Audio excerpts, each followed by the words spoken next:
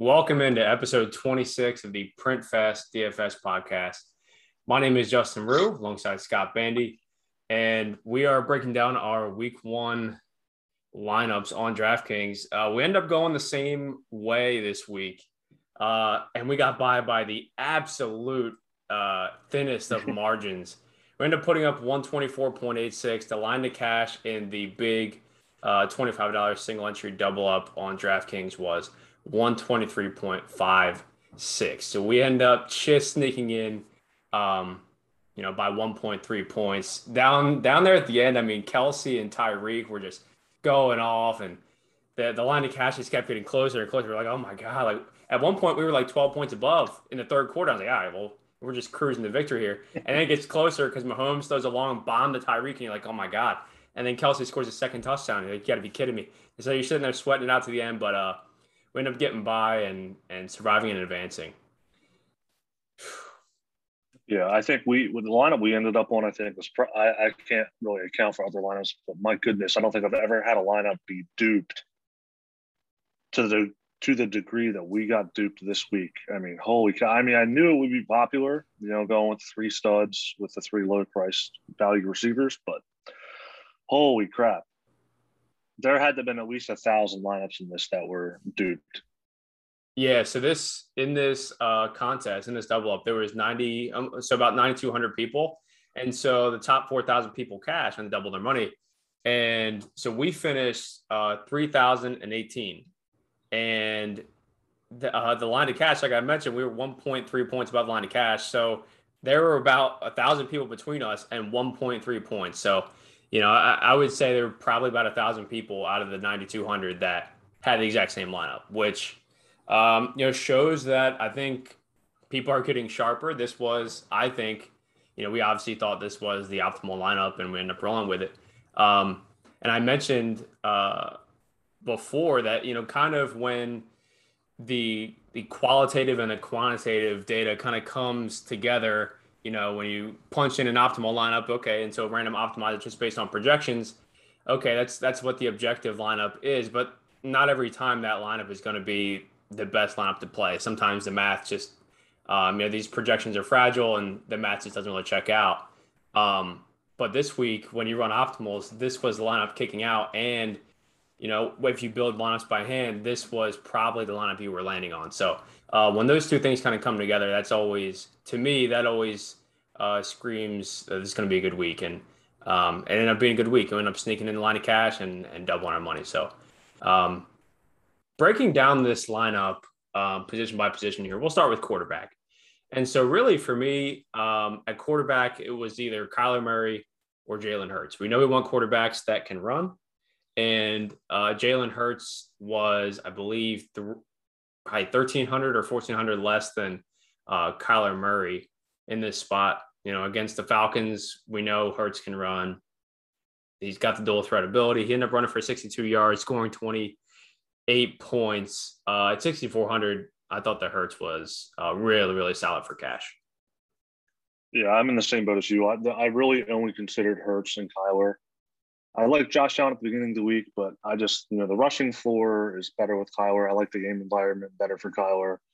Hurts, I thought, projected pretty similarly. The Falcons defense is pretty rough. We know Hurts averaged was like 60-some rushing yards a game in his 4 starts last year. And we really hadn't seen anything to suggest that was going to change at all. So at 6,400 against a bad defense in the Dome, it was just simply too cheap. And ultimately, the reason that I landed on Hurts over Kyler, and I think it's the same for you, is just it made it possible to jam in McCaffrey, Cook, and Kamara.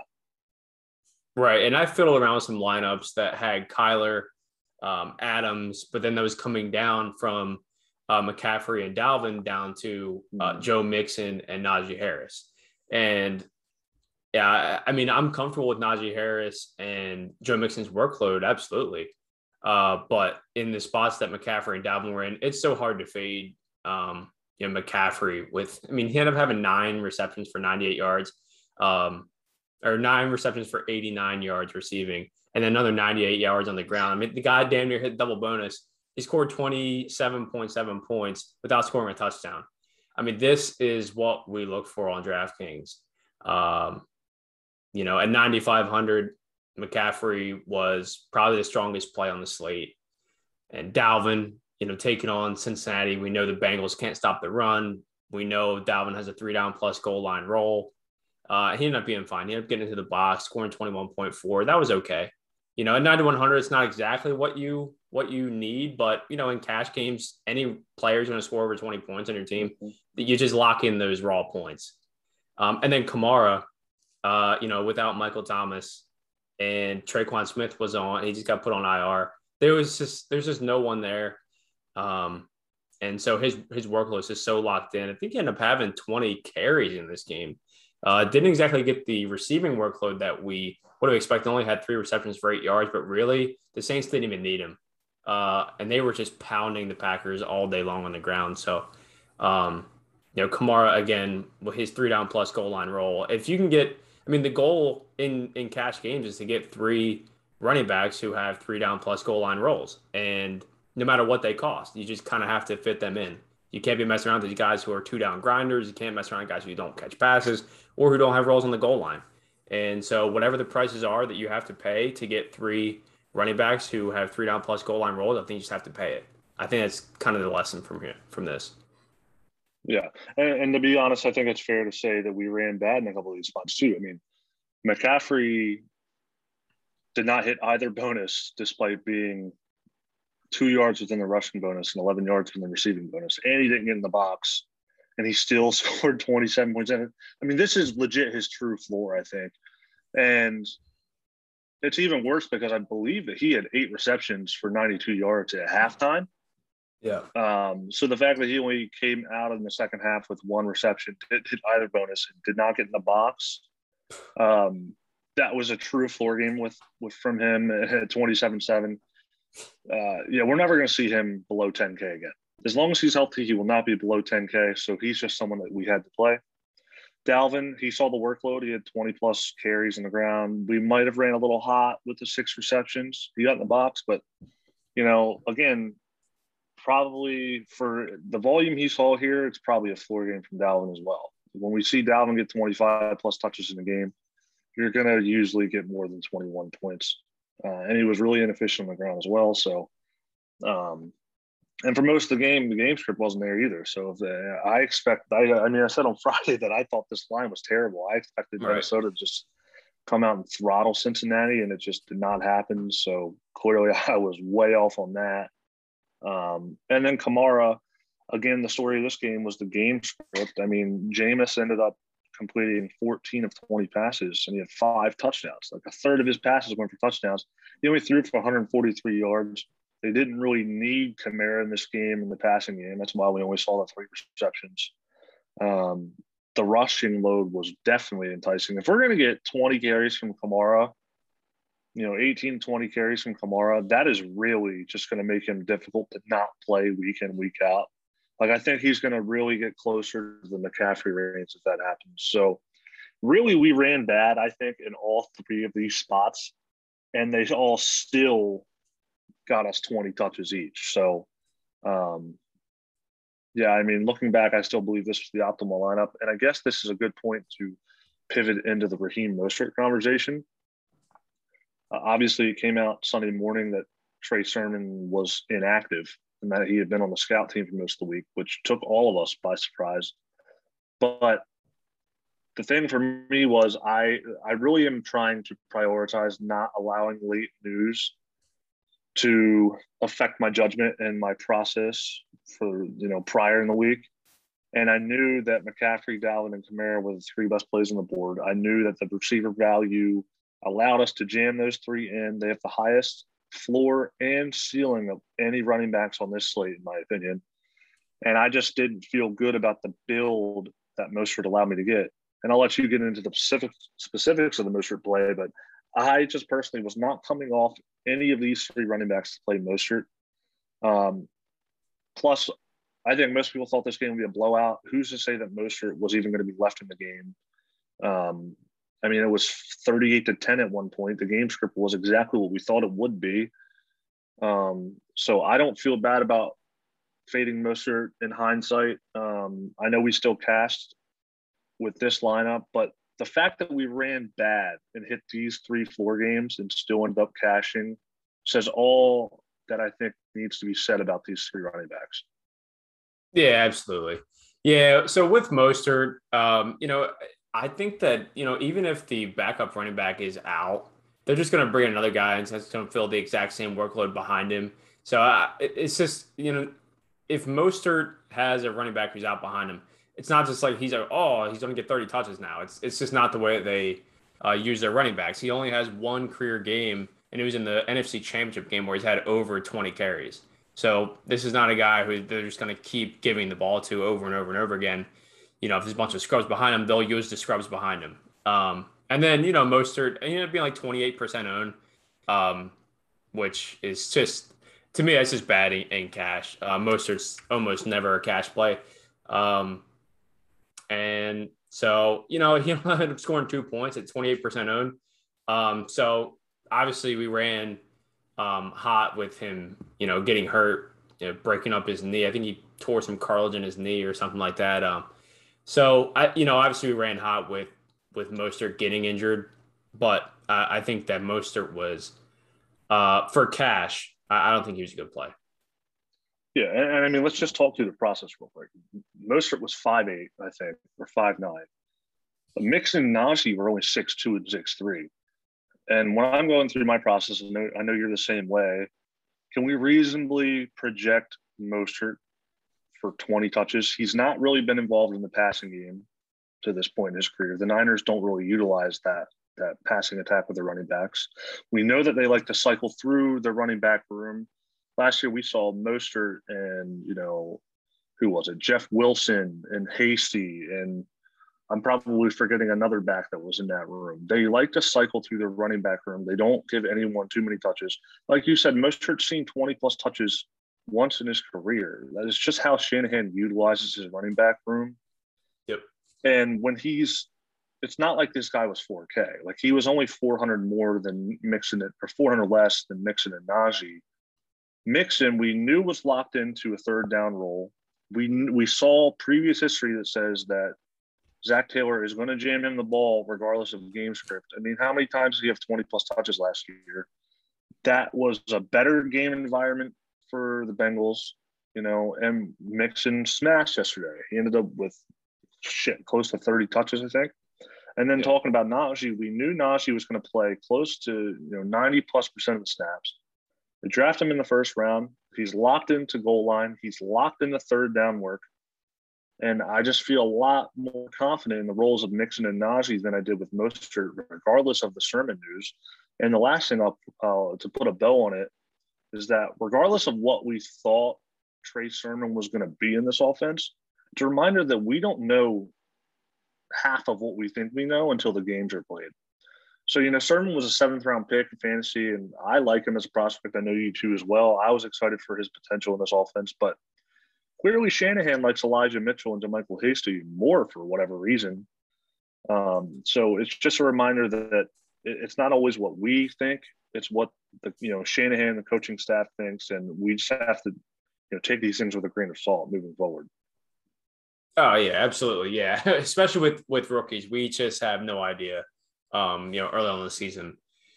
So yeah, I thought the running backs didn't play for cash were the three we played. So McCaffrey, Dalvin, and Kamara, Joe Mixon, and Najee Harris. Now, they all got there outside of Najee, but Najee played 100% of the snaps, and I would have been fine with the process of playing Najee if that's how the salary kind of worked out. So moving over to wide receiver. So obviously, paying up for Dalvin, McCaffrey, and Kamara, we have to pay down at receiver to free up some salary. And the chalkiest play of the slate, I believe he was the highest owned player on the entire slate, was Marquez Callaway. And, in this spot, I was never going to fade Marquez Callaway at 3,400 as the wide receiver 1 on the Saints. A decent enough quarterback with Jameis Winston throwing him the ball. Michael Thomas is gone. Traquan Smith is on IR. There's no one else there. Unfortunately, he only ended up having, I think, 2 targets and only had 1 catch for 14 yards. But, I mean, the Saints just were all over the Packers all game long. And didn't end up really throwing that often. And I mean, obviously we ran cold with this because Jameis threw 5 touchdowns, and I think Chris Hogan caught a touchdown. He did. So yeah, we Wins definitely Prince Chris Hogan. definitely ran ice cold with Marquez Callaway, but I would absolutely play him again in this spot. Yeah, I mean, he was a projected wide receiver one, and for this team at 3,400. I mean, I think we could have safely projected 6 targets for him. They have no one else. Deontay Harris, who is he? I didn't, honest to God, know that Chris Hogan was on the Saints. And they have little Jordan Humphrey. Like, who is he? Troutman, Jawan Johnson called 2 touchdowns. Like, we ran bad the game script. Jameis only had 20 pass attempts. Yes, Callaway was. I don't know, but I haven't looked into the statistics yet. But I assume Jair was probably shadowing Callaway for at least somewhat of his game. But at 3,400, he was just such a locked-in great play. I have to be completely honest, I did think about fading him to go with the 2 Moores. But I just simply didn't have the stones to do it because I knew how much of a great spot Callaway was in for a 3.4 price tag. And it's another place where we just ran a little bit cold. So the fact that we survived in advance, we're on to another week with some of these guys, as cold as we ran, I just can't emphasize this enough. The floor that we got from Dalvin, Kamara, and McCaffrey just is exactly why you want to jam in these running backs, and it's literally the reason that we made money yesterday. That's right. Yep. Yeah. So Marvin Jones, I thought 3,600. This price was just it was a total misprice.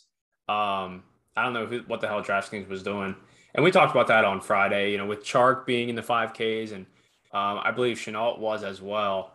For Marvin Jones to be 3,600, that's just egregious. He ended up being 31% owned. I ended up going 5 for 77 and 1 against the putrid Houston defense. I mean, the Jags, they are just terrible. They got their shit pounded in by the Texans. They lost 37-21. I don't even know how they gave up 37 points. How the Texans scored 37 points when Mark Ingram gets 26 carries is just beyond me. But Marvin Jones scoring 18.7 at 3,600 was a total smash. And there's people out there like, oh, Marvin Jones wasn't a good play. He's old, the age model, all that. It's like he was 3,600. If he was 5K, sure, but 3,600 is just too cheap. Yeah, and I think one thing that we failed to mention on Friday was the player props for these receivers. Marvin Jones, despite being the cheapest DraftKings receiver, Visca was 5K, and I think Chark was 58. 3,600, Marvin Jones had a higher receiving prop than Laviska and Chark. It was like 56.5 or something like that, which was higher than guys like Chase Claypool. It was higher than I think Odell Beckham. It was higher than both Chark and Laviska. Like that's telling, right? And I mean, I mentioned that I thought Marvin Jones was a windmill. I called 2 touchdowns for him. We didn't get that, but my goodness, we got 18.7 points from a 3.6K receiver, and he did get 3 end zone targets. So the potential was there for an even bigger game from him. So yeah, at 3.6, Marvin Jones, I was never not going to play him. There's no way. Yep. And then the third wide receiver spot. So we ended up going with min price Elijah Moore. And the reasoning on this play was Jameson Crowder was out. He had COVID. And Keelan Cole was ruled inactive before the game. And it's like, all right, so all they have now is Corey Davis as their wide receiver 1, Elijah Moore, Denzel Mims, Braxton Berrios, and Jeff Smith. I'm like, all right, all these guys are just jabronis outside of – and Corey Davis isn't even, a true alpha. He's a wide receiver too. He's not someone who's going to command a ton of targets in an offense. So, Elijah Moore is a awesome prospect out of Ole Miss, and he ended up having 92 air yards. He only had 4 targets, but he had 92 air yards. I believe he got targeted, and there was I think he had like a 22-yard catch, and it was called back to illegal formation or some shit like that. So, I mean, we ran ice cold with Elijah Moore. And so the decision was either Elijah Moore or Rondale Moore. And, we were wrong on this one. If you look at from the results standpoint, Rondale scored like 10.8 and Elijah scored 0.7.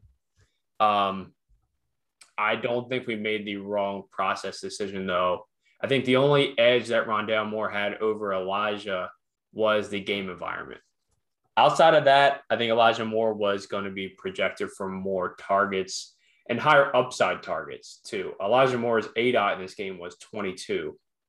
Rondale, we know, is going to be close to line of scrimmage and locked into the slot. So it was a tight decision, but we ended up on the wrong side on this one. Yeah, I agree with the process call. I still think that Elijah, once we got the Crowder and the Keelan Cole news, that locked Elijah Moore into what did he end up playing, like 82% of the snaps or something like that. Right. And we can talk through the process a little bit. So Elijah Moore locked into at least the wide receiver 2 role. We knew he was going to play snaps, and I think we both agree that he is a better player than Rondale Moore. At least we think that as a prospect. Yes, the game environment wasn't as good, but there's no DeAndre Hopkins on the Jets. Like you mentioned, Corey Davis is a wide receiver 2. He's definitely not an alpha. So you have to take into account that there is DeAndre Hopkins on the Cardinals. And it was not unreasonable to project that Rondale Moore could have been the 4th or 5th highest targeted player on his own team. Christian Kirk, we knew was going to be involved. They clearly like A.J. Green, the corpse of what's left of A.J. Green. And then Chase Edmonds out of the backfield is always going to have a solid target share as well. So it wasn't unreasonable to think that he could have been the 5th option on this team, despite having a much better quarterback in Kyler Murray than Zach Wilson, and the game environment was better. But Elijah Moore as the locked-in number 2 option on a team that we were pretty sure was going to be losing, on a team that is lacking any kind of alpha wide receiver, with a backfield that is just completely atrocious. So, and Elijah Moore is a great prospect. We love his potential going forward. And yeah, even though there was some variance that didn't pay off, I'm completely fine with this process play, and I would do it again. Yeah, and I think the other thing maybe should have considered in this decision between Elijah or Rondale was that Elijah Moore's quarterback is a rookie going into his first game. Rondale Moore's quarterback is Kyler Murray, who's a total stud. So, that's just kind of the other thing that we have to consider. It was tight. It was a really tight decision, but I think Elijah was the sharper play. Didn't end up working out, but and Elijah ended up being 31.5% owned. Rondale was, I believe, around 8%. So, I think the field sided with us there as well. So over to tight end, Kyle Pitts. We know this guy is probably the best prospect to come out since Mike Ditka, drafted 4th overall by the Falcons. He ended up, I believe he ended up running a route on like 80% of dropbacks, something like that. He was split out wide a little bit. So the usage was perfectly fine. 4,400. He ended up being 56% owned, easily the highest owned tight end on the slate. He ended up going 4 for 31, so kind of a floor game for him, only scored 7.1 points. But the Falcons got smoked at home. They just look out of sorts right now. I expected something better from the Falcons. I believe they were 3-point favorites here at home against the Eagles with a 26.5 implied total for the Falcons, and they just completely shit the bed, scored 6 points, and Kyle Pitts hit his floor, with the Falcons. So, it kind of is what it is. 4,400 is too cheap for Kyle Pitts. If he's 4,400 again next week, you just play him again. Yeah. Even for me, who I'm the guy who never wants to pay more than 3.5K at tight end, I ended up playing Pitts because the prospects of fading a guy with that kind of athleticism, that kind of talent, that kind of prospect profile at a 4.4K price tag and in a what seemingly was a great game environment was just too scary for me to fade. And even this week, he hit his floor. I think he still had 7 targets, which is completely fine. That offense, they laid an egg. What are we going to say? He had a floor game, and we've already seen he's been priced up. I think he's 5,200 this week, which is probably what he should have been last week. And I don't think that we'll see Kyle Pitts under 5K again this year. if I were to guess. So, yeah, we knew he was going to be the highest or the second highest owned player on the slate. It was either going to be him or Callaway all week. And the prospects of him hitting a ceiling game or not even a ceiling game, just having a median game at this price tag was pretty scary to fade. And tight end is just a wasteland, as we know anyway. Finding any kind of, solid production elsewhere is, I mean, you're really pulling strings unless you're going up to Kelsey or Kittle. So, yeah, I'm completely fine with this play again. And it's just another example of a floor game that we ended up hitting. Yep. Yep. And, we consider going down to, Conklin at 2,900, and Conklin was a better play. Point per dollar ended up being, better play than Pitts. And it's just another reason that it's probably best is to punt off tight end. So another position we love to punt over at defense. We ended up going the Falcons at 2K. Jalen Hurts, last year, who knows? I mean, basically the reason we played the Falcons is they were 2K. They made everything else fit, and they were as a home favorite. So whenever you can get a defense that's mid-price as a home favorite, you just kind of rolled it. And, we ended up playing them against Jalen Hurts, our quarterback that we played in the same lineup. In general, you don't really want to do that. But if they're 2K, home favorite, they kind of make it all fit, whatever. I mean, that's really all it was. They made it all fit. The only other defense I looked at was the Bills at 2,500. Obviously, that did not fit this build.